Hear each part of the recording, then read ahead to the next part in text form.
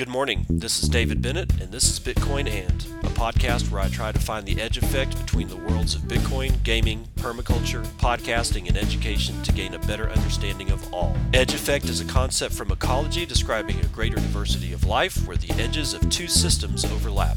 While species from either system can be found at the edge, it is important to note there are species in the overlap that exist in neither system, and that is what I seek to uncover. So join me in discovering the variety of things being created as Bitcoin rubs up against other systems.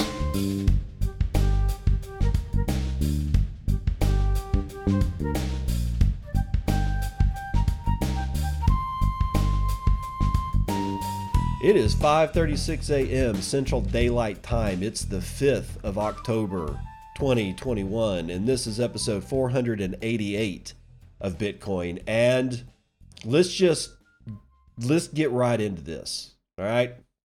And this may be a shorter show, I don't know yet. Fiat money is babble. Bitcoin is clarity. Yosef Titek has this one out of Bitcoin magazine. Come, let us go down and confuse their language so they will not understand each other. Genesis 11:7. The curious task of economics is to demonstrate to men how little they really know about what they imagine they can design. Friedrich August von Hayek.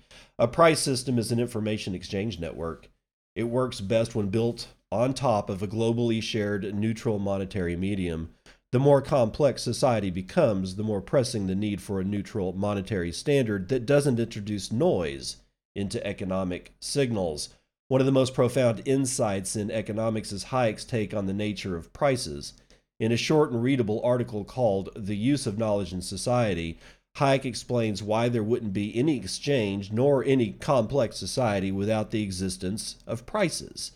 Prices are data reflecting the economic reality. A modern economy generates billions of pieces of possibly irrelevant information about people's preferences, investors' risks, appetite, resource scarcity, manufacturing circumstances of particular goods, and so on and so forth. We need to continually share this information to be able to coordinate our efforts. As the great economist Leonard Read pointed out, no single mind knows how to produce even a simple thing such as a pencil. Economic reality undergoes constant change. Similarly, the price system is in continuous flux, which makes it hard to paint an accurate picture of what's really going on here. When prices emerge in an unobstructed manner, they reflect reality and we can cooperate well. When prices are prevented from emerging or adjusting freely and thus no longer reflect reality, our ability to cooperate is hindered. As Hayek says, prices communicate the knowledge of a particular circumstance of time and place. The dominant use of knowledge in society isn't via books, TVs, or classrooms.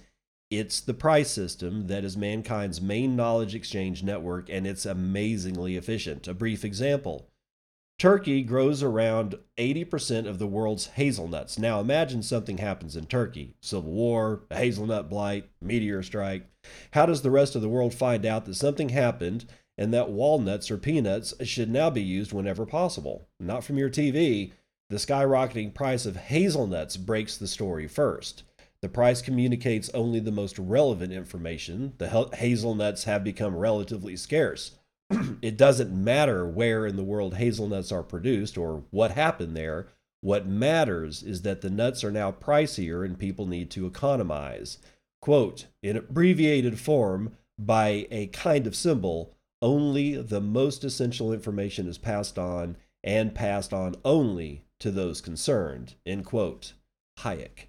A price system is a minimum viable medium of knowledge transfer. It allows us to cooperate globally, even if we don't share the same language, culture, or worldview, because these factors do not matter for economic cooperation.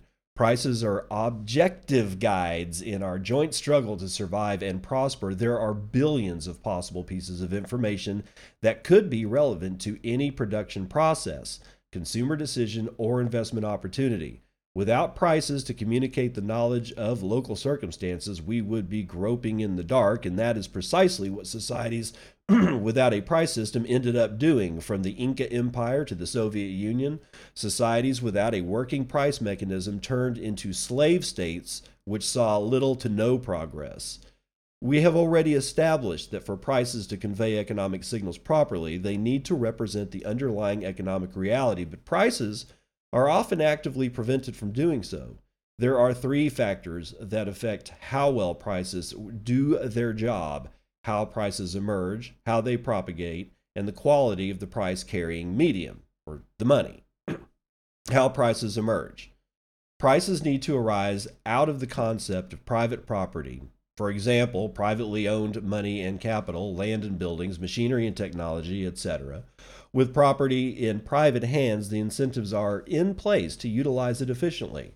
Rewards for good decisions as well as punishments for bad ones accrue to those who are most receptive of them. On the other hand, protecting property owners from bearing the brunt of bad decisions, as in the case with bailouts and subsidies, is a sure way to cripple the price system, as prices then no longer carry the risk component. For a popular illustration of such moral hazard, see the movie The Big Short. How prices propagate. Even if prices emerge undisturbed from the foundation of private property, price regulation can kill that signal before it is propagated. In the course of the 20th century, one of the most popular forms of price regulation was rent control. The results of rent control is best illustrated with the popular quip from Swedish economist Assar Lindbeck, who compared its effect to city bombing. This is because price regulation, such as rent control, leads to a degradation of capital. With prices kept below their true market value, it's no longer worth it for the owners to repair and improve the property. Many people are surprised when confronted with the view that interest rate manipulation by central banks is a form of price control, but the fact is that an interbank interest rate, which the central bank usually targets, is a type of price, and central banks do everything they can to control this price down to the basis point, 0.01%. Neutrality of a monetary medium. Prices do not exist on their own. They need to be expressed in terms of a monetary medium. The nature of the monetary unit plays a critical role in how well the price system can do its thing. Let's say a kilogram of hazelnuts used to cost $10, but then it went up to 11. Now, if these prices emerged in a market economy without any government intrusion, the growth in price can reflect two things: the supply of hazelnuts decreased or the demand for hazelnuts increased. Either way, market participants don't particularly care for the details as long as they register the signal of increased hazelnut scarcity.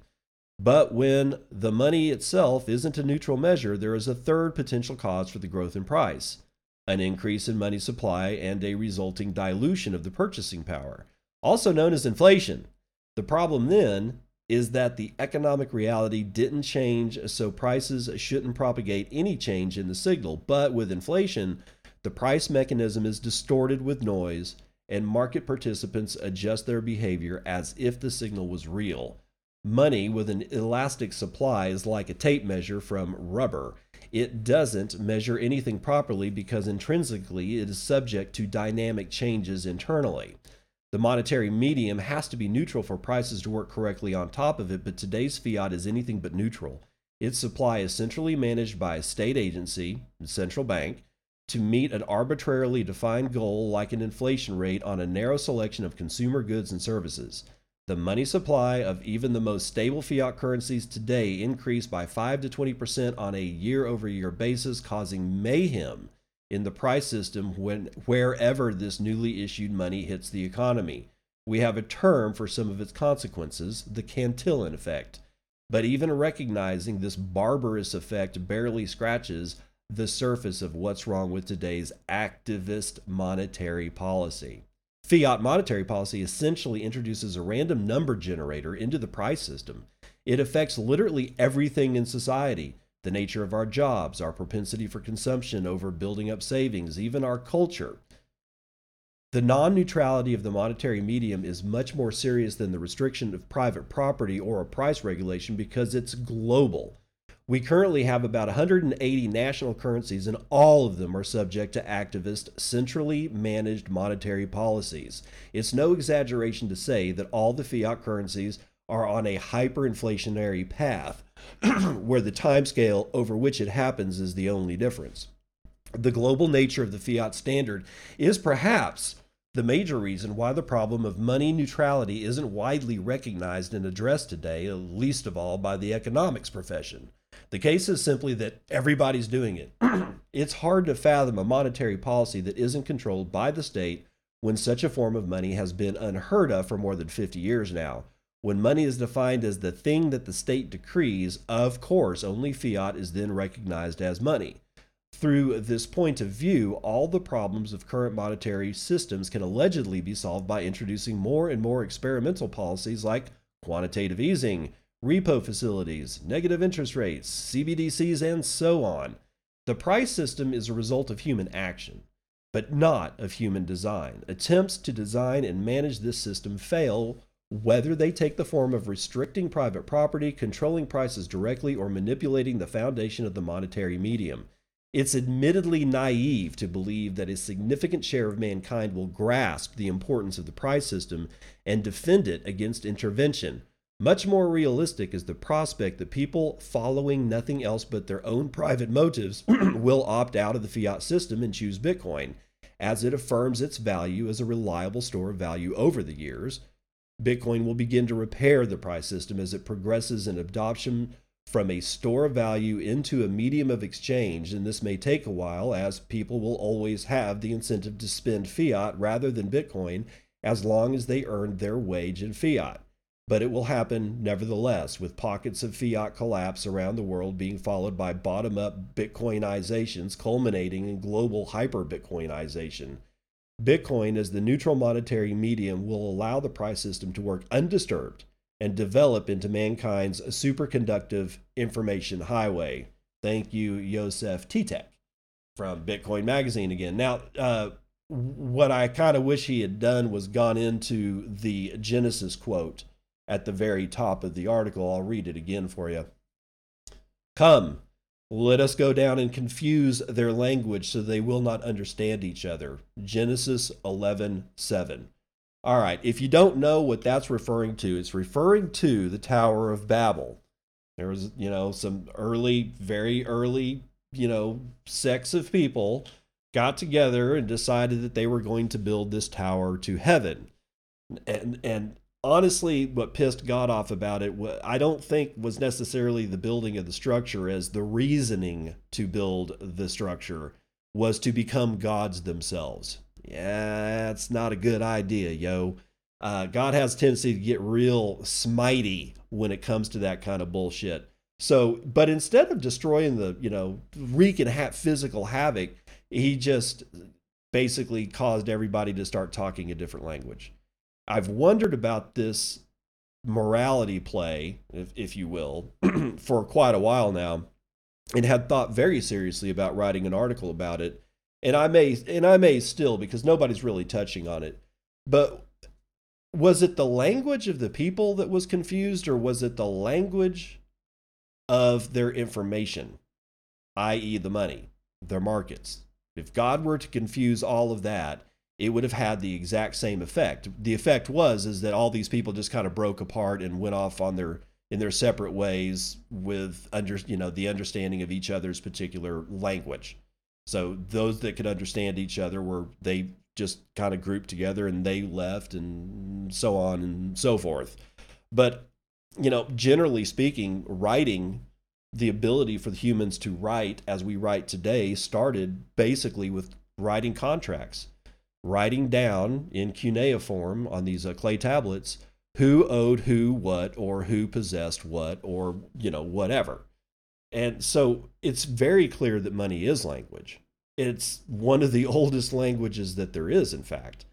So, keep it in mind that it may not have been God confusing structural language, the words that we speak, as much as the markets that we have to deal with, because honestly, it would have had the exact same effect. If you can't understand why I want, a pound of hazelnuts for X amount of whatever money I'm using, if you don't get that and you don't sell it to me, I'm going to go off on my own and I'm going to find somebody who will sell me hazelnuts for however much money that I want, right? Or something that's close to it. But if I want like a pound of hazelnuts for $1 and you refuse to do anything for under $50, we can't understand each other. I don't understand why you're charging so much for hazelnuts, and you don't understand why the hell I'm such a cheapskate. This causes problems. So yeah, keep that shit in mind.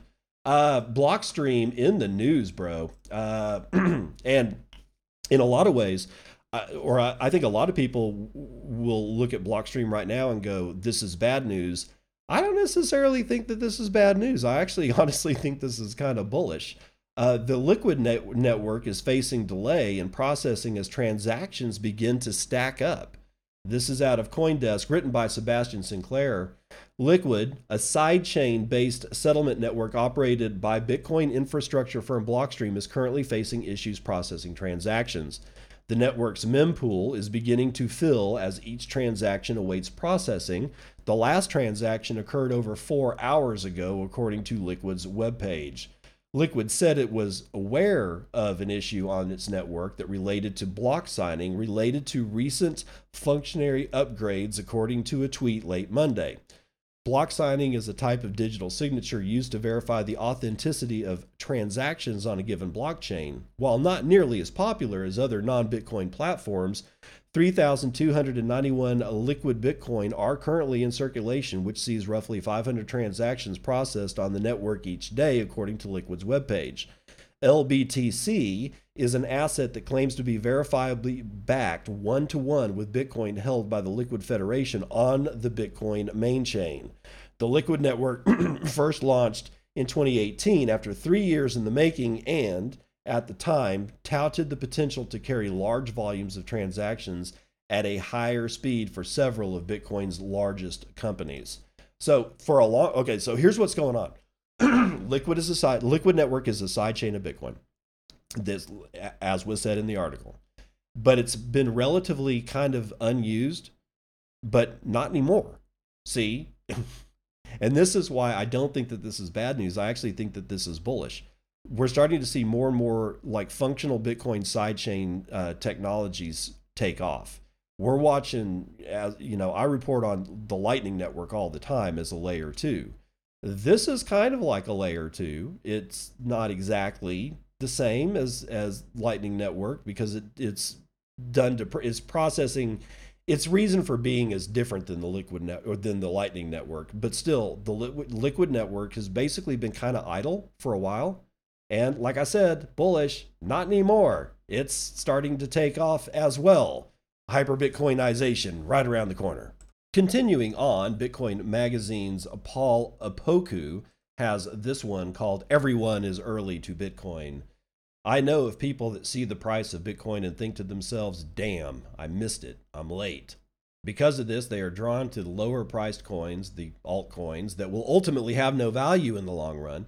They think the coins that are trading for less than $1 are somehow going to become the next Bitcoin. The issue here is that there is no next Bitcoin. Bitcoin was and is a historic accident, kind of like the discovery of fire by our ancestors.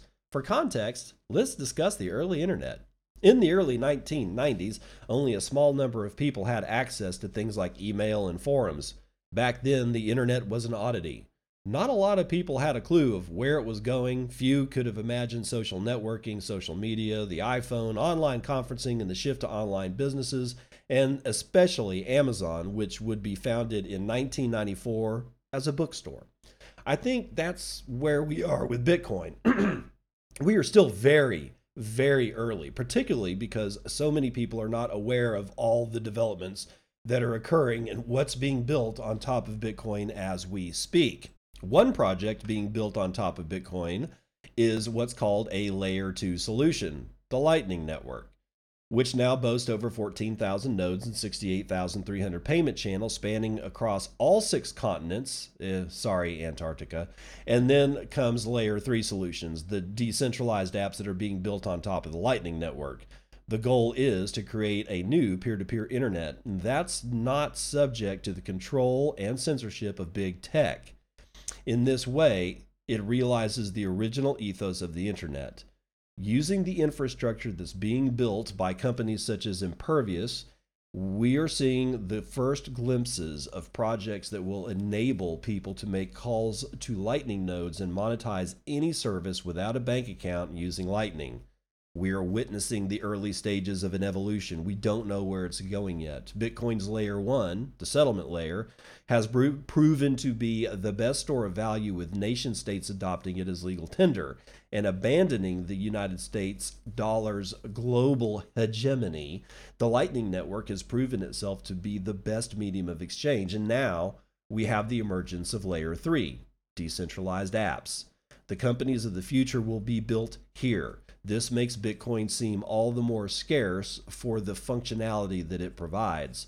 In terms of adoption, Bitcoin has roughly the same amount of users as the internet did back in 1997. However, Bitcoin is growing at a faster rate. If this continues, we may very well have over 1 billion users within the next 4 years.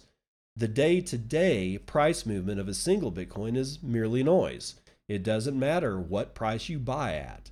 You don't have to take my word for it. There are individuals and group deviations smarter and wealthier than I that see current prices as a blip.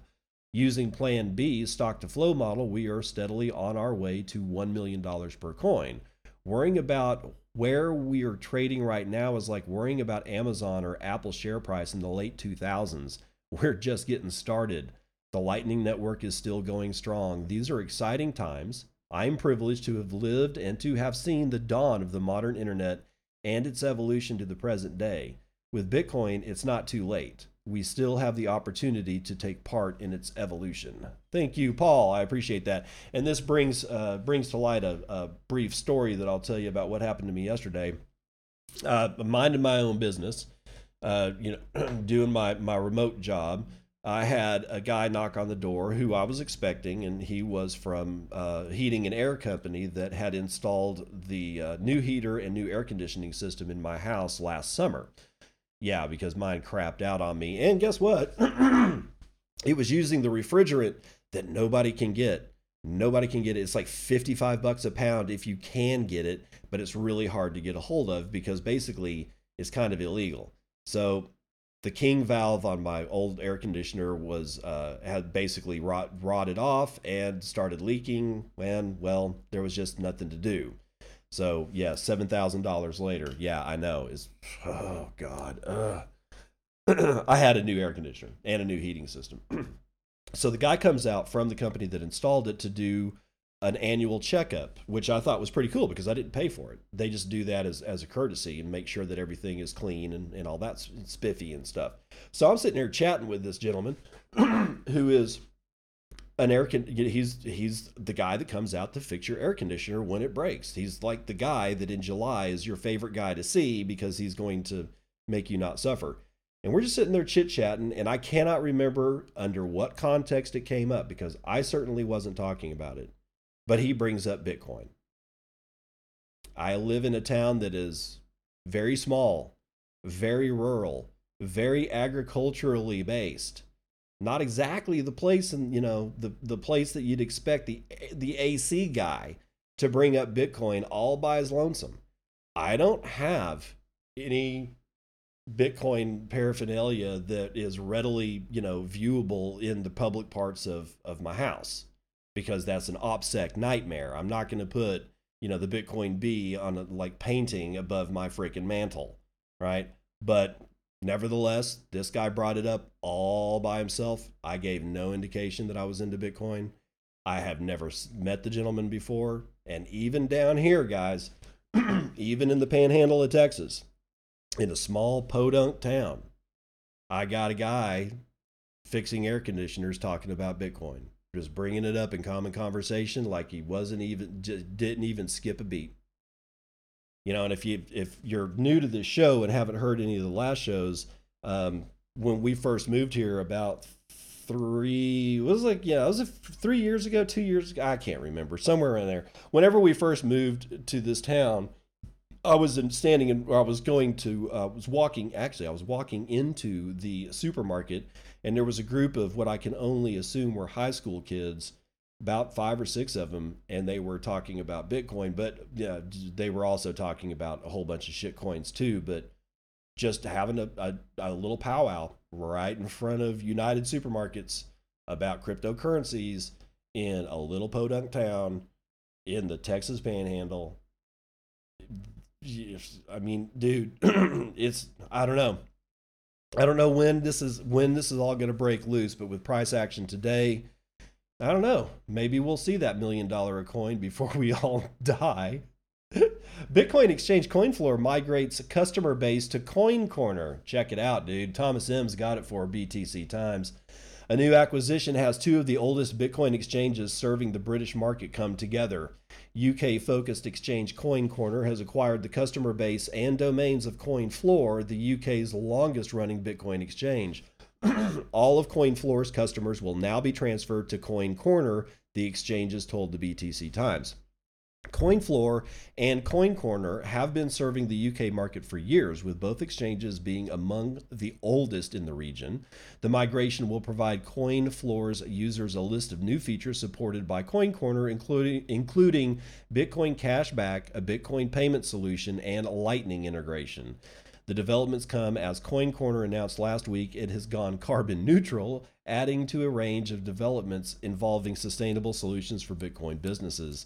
The acquisition was based on aligned goals among the two exchanges. CoinFloor CEO Obi Nwosu said, quote, Coin Corner and CoinFloor have always stood for the same principles, the growth and support of the Bitcoin technology philosophy and community, focus on helping customers as our highest priority, and providing safe and simple ways to buy Bitcoin.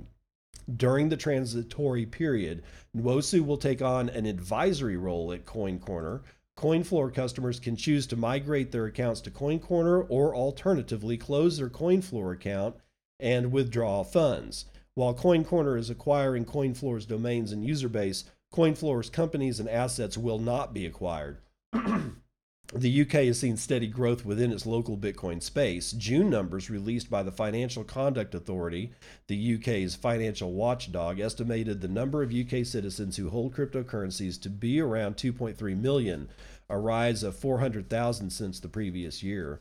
To add to the developments, PayPal rolled out Bitcoin purchases for its British customers earlier this month.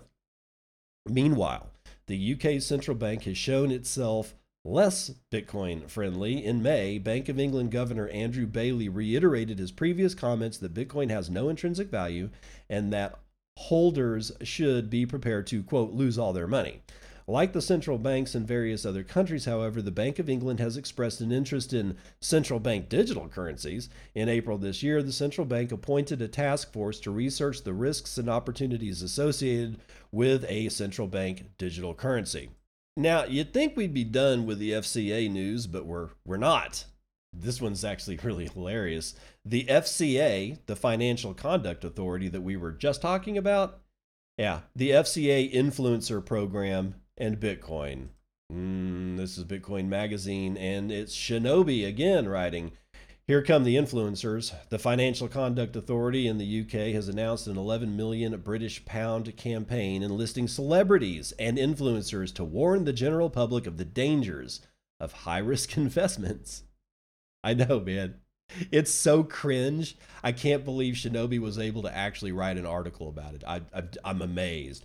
The FCA is a financial regulatory authority in the UK that was established in 2013. It operates independently of the UK government. This is an interesting dynamic to consider given the context of public messaging relating to COVID-19 information. There are many examples of programs paying influencers on social media to propagate specific messaging related to COVID, such as complying with mask mandates, getting vaccinated, etc., etc. Now, the point here isn't which side of any of these individuals is factually correct or effective. It's just about the messaging mechanisms, incentives, and trust people place in others. Say what you want about the societal health of influencer culture, the fact remains that it exists and large amounts of people actually place some degree of trust in influencers that they follow on social media. This is why government programs of this sort relating to COVID have been so effective. The FCA is now tapping this playbook to begin a campaign messaging against high-risk investments to the wider public. During the COVID lockdowns in 2020, there was a massive uptick in retail investors trading on platforms like Robinhood, especially among millennials. The huge unemployment spike in combination with unemployment benefits, stimulus payments, and rent moratoriums left many people with excess cash and way too much time on their hands. Many invested in cryptocurrencies and so called meme stocks. It's probably fair to assume that a lot of these individuals lacked fundamental market understanding or were just chasing short term gains. The argument can be made that this was highly reckless behavior and that many of these new investors will wind up financially hurting themselves. That is exactly what the FCA is claiming. In their announcement, the high risk investments they are going to spread cautionary messaging about specifically includes mentions of cryptocurrencies and how many of these new retail investors' first investments were cryptocurrencies. For instance, on Robinhood, a massive portion of the money that was invested into cryptocurrencies was flowing into Dogecoin. Now, it's not entirely unreasonable to warn people against taking actions that could be financially harmful to themselves. However, there is more context to this FCA campaign than just that. They specifically mention in the announcement that 8.6 million people hold more than 10,000 Great British pounds of investable assets in cash. Why? Because the FCA is trying to directly incentivize 1/5 of those people in the next 5 years to start investing.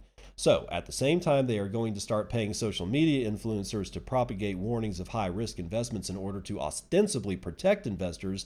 They are actively trying to encourage more and more of the population to start investing their money instead of holding it in cash. Do you see the conflict of interests and goals here? All investment comes with risk, and that will always be the case. This seems much more likely to be an attempt by the FCA to control what people are investing in, rather than simply protecting them from dangerous investments themselves.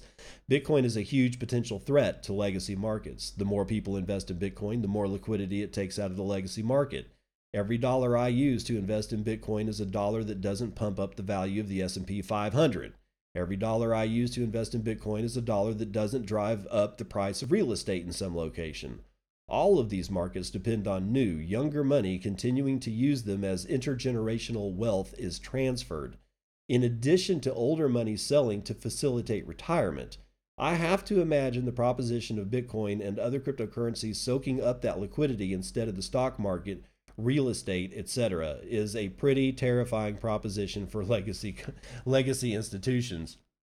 We're in the phase of this is how they fight us. But it's not going to get nasty and obvious right from the start.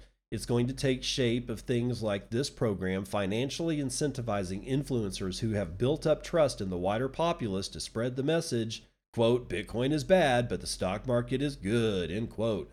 They'll try to pressure and twist people's arms into giving up their hard-earned cash and putting it into markets to, quote, not miss out on gains. I don't think they really care about people like that. They simply see that money as a necessary fuel to keep the Ponzi scheme going, and just like America, when it comes to oil reserves, they will do whatever they can to acquire it. Don't lose sight of that. This is an information war coming, and programs like this are one of the ways they are fought. This is probably one of the more important pieces that I've read. You have to be aware that this is occurring, guys. By the way, that's the end of the article. But you have to be aware that this shit is occurring. So let's sum it up. The FCA, basically a non-governmental organization who is honestly, come on, they're part of the government. They say they're not, but that doesn't mean that that's true. They lie to us all the time. A non-governmental organization is going to pay celebrities and influencers to get you to not buy Bitcoin, but to buy stocks instead. This is a very dangerous game that they are starting to play, and it's even more dangerous for the influencers themselves, as they will be put on a cross by the Bitcoin toxicity. And I've just got finished listening to like Peter McCormick and some other people talking, and Udi Wertheimer talking about how Bitcoin toxicity is bad. I disagree. I'm sorry. I actually like Udi, but I just completely disagree with this, especially in the face with this kind of shit rolling out. Guys, be prepared to fight. And it's not going to be easy. It's going to be hard. It's probably going to suck, even way more than I can imagine. I don't want to do it. Nobody really wants that fight. But we're going to have to fight it. Well, actually, the people that want the fight are the legacy markets. We just want to be left alone. That's what we really want. We really just want to be left alone, but they're going to drag us into this fight, and they're going to do it by trashing the reputation of thousands of celebrities and thousands of influencers, because when these guys start doing this shit, it is going to be a bloodbath. It's going to be a bloodbath. So anyway, hey, let's run the numbers.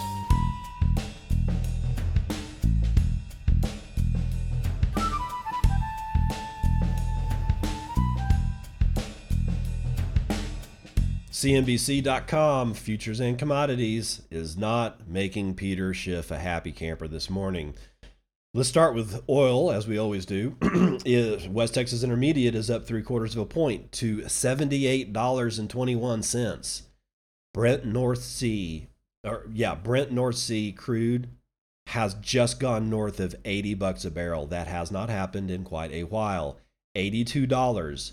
That is up almost a full point. Natural gas up almost 3 full points to $5.93 per 1,000 cubic feet. Gasoline has jumped by almost a point. It is now sitting at $2.32 per gallon. Here's where Peter Schiff starts to cry. All the shiny metal rocks are down. Gold is down 0.68% to $1,755. Silver is down 0.5 point, $22.51. Platinum is down almost a full point. Copper is down almost 2 full points. And palladium is up 1.12%. Agricultural futures seem to be mostly down. Wheat is getting kind of pummeled along with coffee. Wheat is down 1.42%. Coffee's down 1.55%.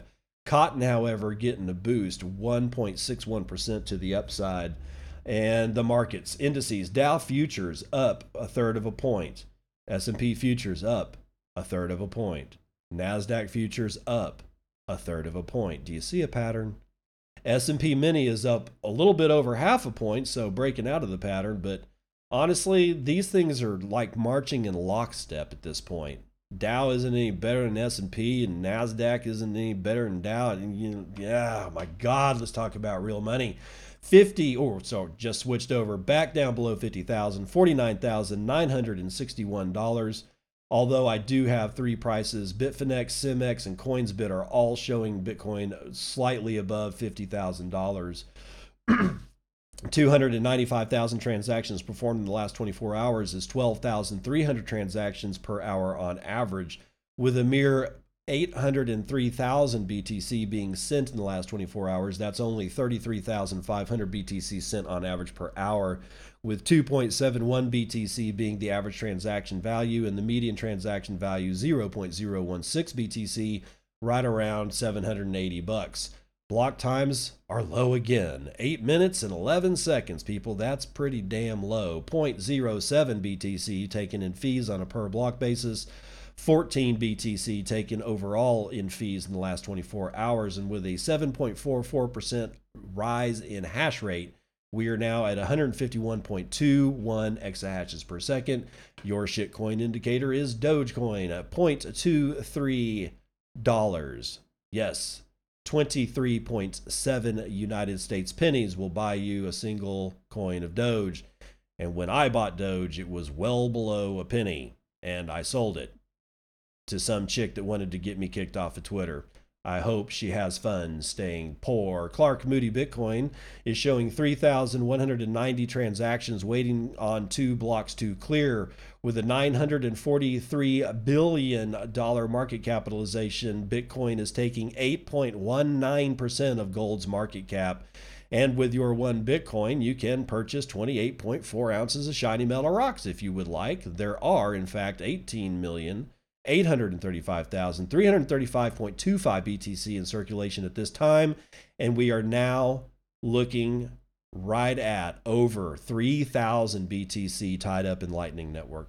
Ladies and gentlemen, we've broken the $3,000 barrier, or 3,000 Bitcoin barrier, sorry. 3,001.6 Bitcoin are in the Lightning Network, being run over 15,725 nodes with 73,868 channels. My God, this thing is marching on. Clark Moody showing a price of Bitcoin at $50,080. Oh, sorry, I did that in the wrong order. 74.2% of the Lightning Network is being run over Tor, and that's 10,330 Tor nodes that are handling 2,226.87 BTC. And again, the price of Bitcoin for Clark Moody is $50,100 now. That's going to do it for Vitals.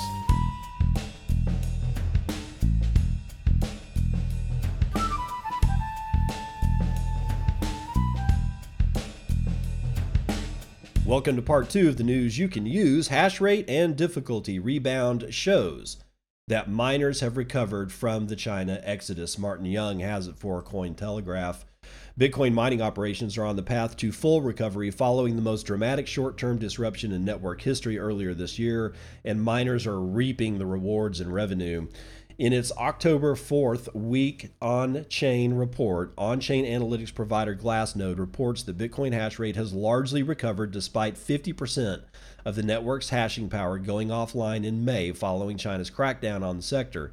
Hash rate measures the total computational resources of a proof-of-work network. Glassnode asserts that both hash rate and mining difficulty, which measures competition among miners seeking to solve the network's next block, are both on a consistent path to recovery. Cointelegraph reported that difficulty slumped by 28% in early July. Having increased 39% since late July, mining difficulty has nearly returned to its pre-China exodus levels, with an additional upward adjustment expected to take place this week. Glassnode has also reported that the difficulty ribbon has posted its strongest reversal since December of 2018. As observed by Chinese media outlet Wu Blockchain, Bitcoin's difficulty increased by 4.71% at block height 703,584 on October the 5th. It is the 6th consecutive increase since July 31st. Despite block wards having been slashed by 50% from 12.5 BTC to 6.25 BTC in May 2020 halving event, mining profitability has increased significantly since. Glassnode noted that the current mining profitability of $40 million daily is up 275% since before May's 2020 halving, and has increased by roughly 630% compared to June's 2020's low of roughly between $6 million and $8 million. Quote, despite dramatic shifts in the mining market, multiple deep price corrections, and the halving event in May 2020, the Bitcoin block reward value continues to rise, creating incentives for the market to adapt, innovate, and recover, the report added. So there you go. We're done. We're done. We don't have to worry about China. We stop worrying about China. The next time that China says they're banning Bitcoin, I hope the price doesn't do anything but go up. I mean, also, like, honestly, we should just spot buy $35 of Bitcoin every time China opens their big fat mouth about banning Bitcoin or something that they're going to do to Bitcoin or something that they're going to not allow Bitcoin owners to do. Fuck it. Spot buy $35 every single time they do it from now on. Screw these guys. I'm taking my football and I'm going home. SEC subpoenas USDC stablecoin backer Circle. Couldn't happen to a better company. I don't like Circle. We won't get into why, but they were on the wrong, we'll just say that they were on the wrong side of the block size debate. CoinDesk's Danny Nelson will tell us more. Circle Financial is under investigation by the SEC, the payments company disclosed on Monday. A key supporter of the USDC stablecoin, Circle said in regulatory filings that it received an investigative subpoena from the SEC's Enforcement Division in July 2021. That subpoena requests documents and information regarding certain of our holdings, customer programs, and operations. We are cooperating fully with the investigation, Circle said in the filing issued as part of a plan to go public. In the documents, it did not elaborate on what the SEC's investigation was focused on. Circle did not return a request for comment. The subpoena arrived 1 month after Circle began onboarding corporate USDC holders onto its first high-interest yield product, Circle Yield. It pitched U.S. corporations on a well-regulated crypto yield product in a subsequent announcement that boasted of Bermudan licenses. I guess you're going to go to Bermuda. That was more than Coinbase, the other member of the USDC Issuing Center Consortium. Sorry about that clicking. My cat, who was apparently in my study with me, decided that it was time to start sharpening claws. Let me do that sentence again. That was more than Coinbase, the other member of the USDC Issuing Center Consortium, could tout when the SEC effectively iced the exchange's planned lending program last month. Gary Gensler's SEC has come out swinging at crypto all this year, repeatedly arguing for more enforcement authority. Circle first disclosed the investigation's existence in an August filing that went largely unnoticed at the time. It's not the firm's first disclosed run-in with the SEC as it prepares to go public in a SPAC deal, valuing the company at $4.5 billion. Circle said in August it agreed to pay the SEC over $10 million to settle charges that its one-time subsidiary, Poloniex, was operating as an unregistered digital asset exchange. So that's all that's going to happen, people. Nobody at Circle is going to go to jail, and they're certainly not going to eviscerate their operating revenue by taking all their money. So they're going to be allowed to do all this shit just however it is that they want to do this shit. They're just going to pay a fine that is a fraction of what they're worth. I honestly don't give a shit anymore. I don't use Circle. There's nothing that I will ever use Circle for. It's up to the toxic Bitcoiners to build companies that don't get into this bullshit, right? Please do so. I'd like to see your companies. Bitcoin beats stocks commodities to become the best performing asset of 2021. Again, William Suberg has it for Cointelegraph. As October delivers 15% gains in 5 days, BTC firmly outperforms macro assets worldwide to seal year-to-date returns of just under 50%. Despite Bitcoin's wild ride throughout the year, downside has failed to grip the market with a 60% retracement from highs in May, now all but canceled out. The largest cryptocurrency is thus at least 13% ahead of commodities for the year, figures show last week, and 17% ahead of United States micro-cap companies. Compared to how some other investments performed, the picture is even rosier for BTC holders. European stocks, for example, are just up 10.3% year-to-date this week. Quote, after the strong Q3 performance, Bitcoin is now up 49.1% year-to-date. The @Bitcoin Twitter account commented on the data set from investment firm NYDIG. And here it is. It basically shows a list, and I'll read them from top to bottom. Bitcoin is at the very top with 49.1% year-to-date returns. Then commodities, then microcaps, U.S. micro-caps, REITs, U.S. small-cap value, mid-cap value, large-cap value, mid-cap, U.S. stock market, U.S. cap growth, small-cap, mid-cap growth, international ex-U.S. small-cap, European stocks, international ex-value, international developed ex-U.S., global ex-U.S. stock market, inflation.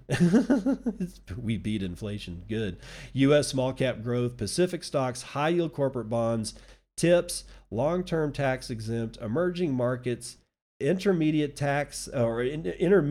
term tax exempt, short-term investment grade, and short-term tax exempt, and then cash, which is sitting at 0.0%.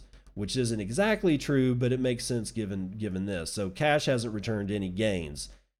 Honestly, cash kind of shouldn't, but whatever. And guess what's down at the very, very, very bottom? Long-term corporate bonds, long-term treasury, gold at a minus 7.9%, and all the precious metals in a bag at minus 18.2%. No wonder Peter Schiff is salty. I would be too. Anyway, as Cointelegraph reported, September has historically been a conversely unimpressive month for Bitcoin, while October sees the opposite effect, with stocks themselves forecast to enjoy above average returns this month. Hopes are high for a strong finish in the fourth quarter after September's performance. Beyond macro, however, there remains individual success stories that beat Bitcoin, and we don't give a shit because they only beat Bitcoin in the short term. There's been a lot of altcoins and ICOs and all manner of piles of shit that have at one point or another outperformed Bitcoin if you were basically in it for the short term. Nothing is going to beat Bitcoin in the long term. I don't even worry about it, and that's why this particular article is over. The FTX exchange to flex political muscle in DC with crypto PAC, say sources. FTX denies it, though. Jeff John Roberts has it for Decrypt. Cryptocurrency giant FTX is planning to advocate for crypto interest in Washington, D.C., with the launch of a Political Action Committee, or PAC, according to two sources familiar with the matter. One of the people familiar with the project, who was not authorized to discuss it publicly, said FTX is in the process of hiring a director for the PAC. While there are a handful of other crypto PACs in Washington, including HODL PAC, the person said FTX's initiative would dwarf them in scope. After the story was published, a spokesperson for the company denied the report, saying, quote, FTX has no plans to establish a PAC or a super PAC, nor are we looking to hire any director for one, end quote. Neither FTX nor its founder, Sam Bankman-Fried, had initially replied to a request for comment. A PAC is a corporate vehicle that can donate up to $5,000 to any political candidate and, in the case of so-called super PACs, can spend unlimited money advocating on issues like taxes, the environment, or crypto policy. Bankman-Fried is reported to be worth at least $10 billion, so the influence of any PAC he launches would likely be significant. A senior employee at another large cryptocurrency company said he had not heard of the FTX plans, but added that he would not be surprised by such an initiative, saying FTX has been aggressively trying to poach other crypto firms' lawyers and lobbyists in Washington. If FTX does launch a PAC, it would not be Bankman-Fried's first foray into politics. The 28-year-old was one of the President Biden's biggest donors, and in a March interview with Vox described how his worldview is shaped by data and math, including using money for optimal political outcomes. He is not your friend, guys. After maintaining a low profile during FTX's rise, Bankman-Fried has recently put himself and his company in the media spotlight. This includes a series of sponsorship deals that have put FTX logos on the Miami Heat basketball arena and every umpire in Major League Baseball. If Bankman-Fried puts FTX's considerable resources behind a PAC, it could increase the political leverage of the crypto industry, which is still regarded with mistrust by many politicians and policymakers.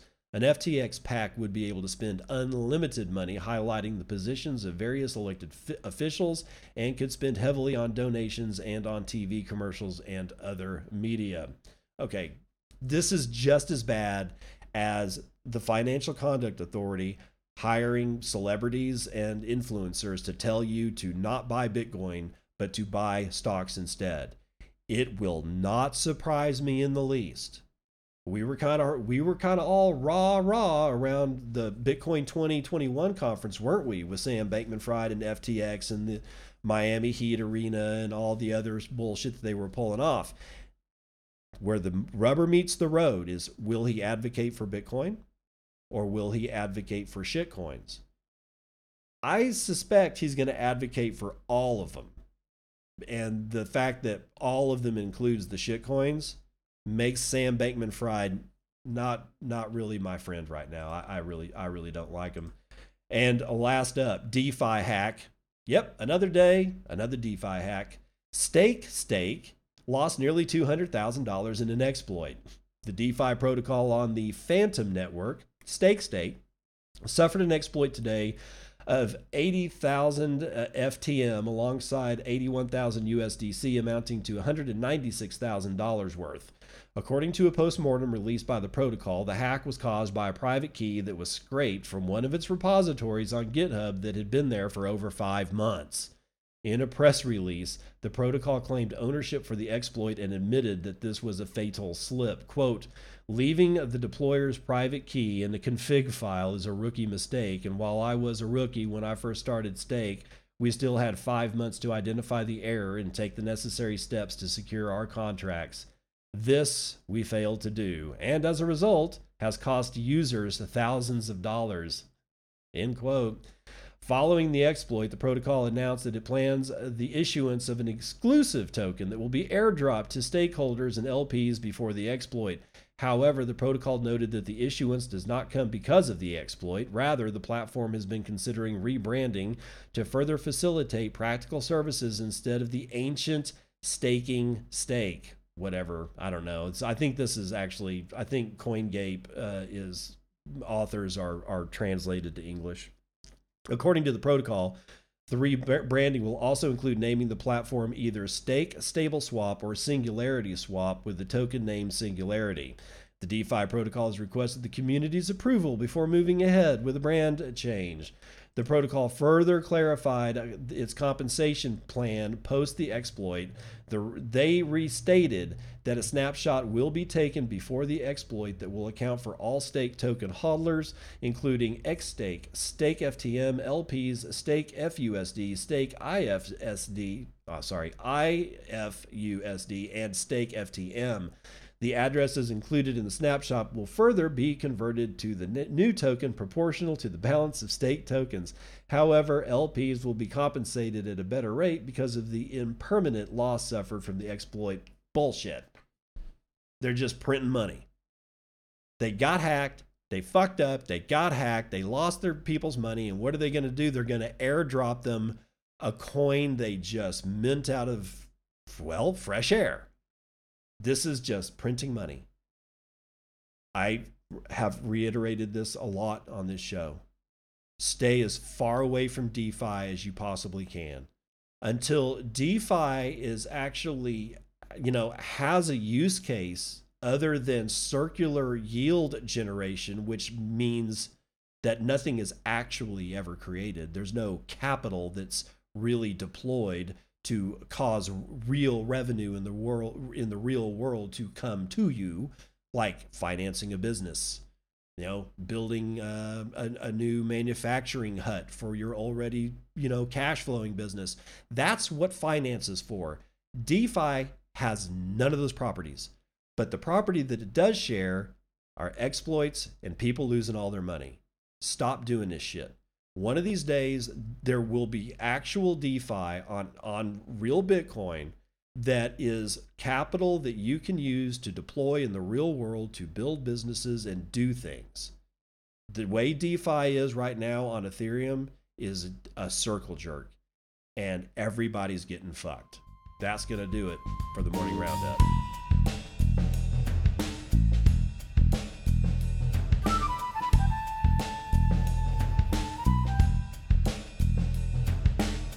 All right, joke time.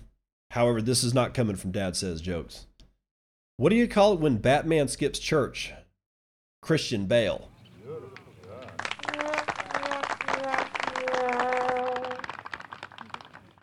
I have no idea who sent me this. You know how I got it? Twitter tips. That's right.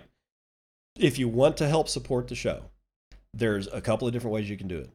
There's actually 4 real ways that you can do it. I have a Patreon page, Bitcoin and Podcast, if you want to support me there with fiat. I have my podcast is registered as a Podcast 2.0 compliant RSS feed, which means any Podcasting 2.0 app that you can put some Satoshis into, like the Breeze wallet, is a amazingly enough, yes, it's a Lightning wallet that has the ability to play podcasts, and you can stream me Satoshis over the Lightning Network in real time while you listen to the show. So you can do it with Podcasting 2.0. Third is that Twitter enabled my tipping on Twitter, and yes, I turned it on. I don't care. Well, okay, I actually do care. It's just that I'm not going to continuously allow myself to be hampered by, I'm already KYC'd through Twitter anyway. They knew who the hell I am. It's not going to change anything. So I said, screw it. I turned on my Twitter tips. So if you want to throw me a joke to be read on the air, then use the Twitter tip, because you can apparently write a message into a Twitter tip and I get the message. And in this case, somebody paid me 69 US pennies to read this joke, which is actually a pretty good joke. Anyway, the fourth and final way that is a non-monetary method to support this show, if you want, is to retweet my show tweets. Tell people about the podcast. 5-star reviews on Apple iTunes. All of that actually helps because it gets into the what it does is it leverages in this case it leverages the Twitter algorithm, but in the case of the 5-star review on Apple iTunes, that thing kind of triggers its own algorithm on that platform all by itself, and it's super freaking powerful, by the way. So if you want to support me without any monetary help, it's still just as important. It's just as important to get the word out in the ways that I just told you as any kind of monetary support. So feel free that if you just don't want to, if you don't want to support the show monetarily, you can press some buttons for me, and I'll see you on the other side. This has been Bitcoin and I'm your host, David Bennett.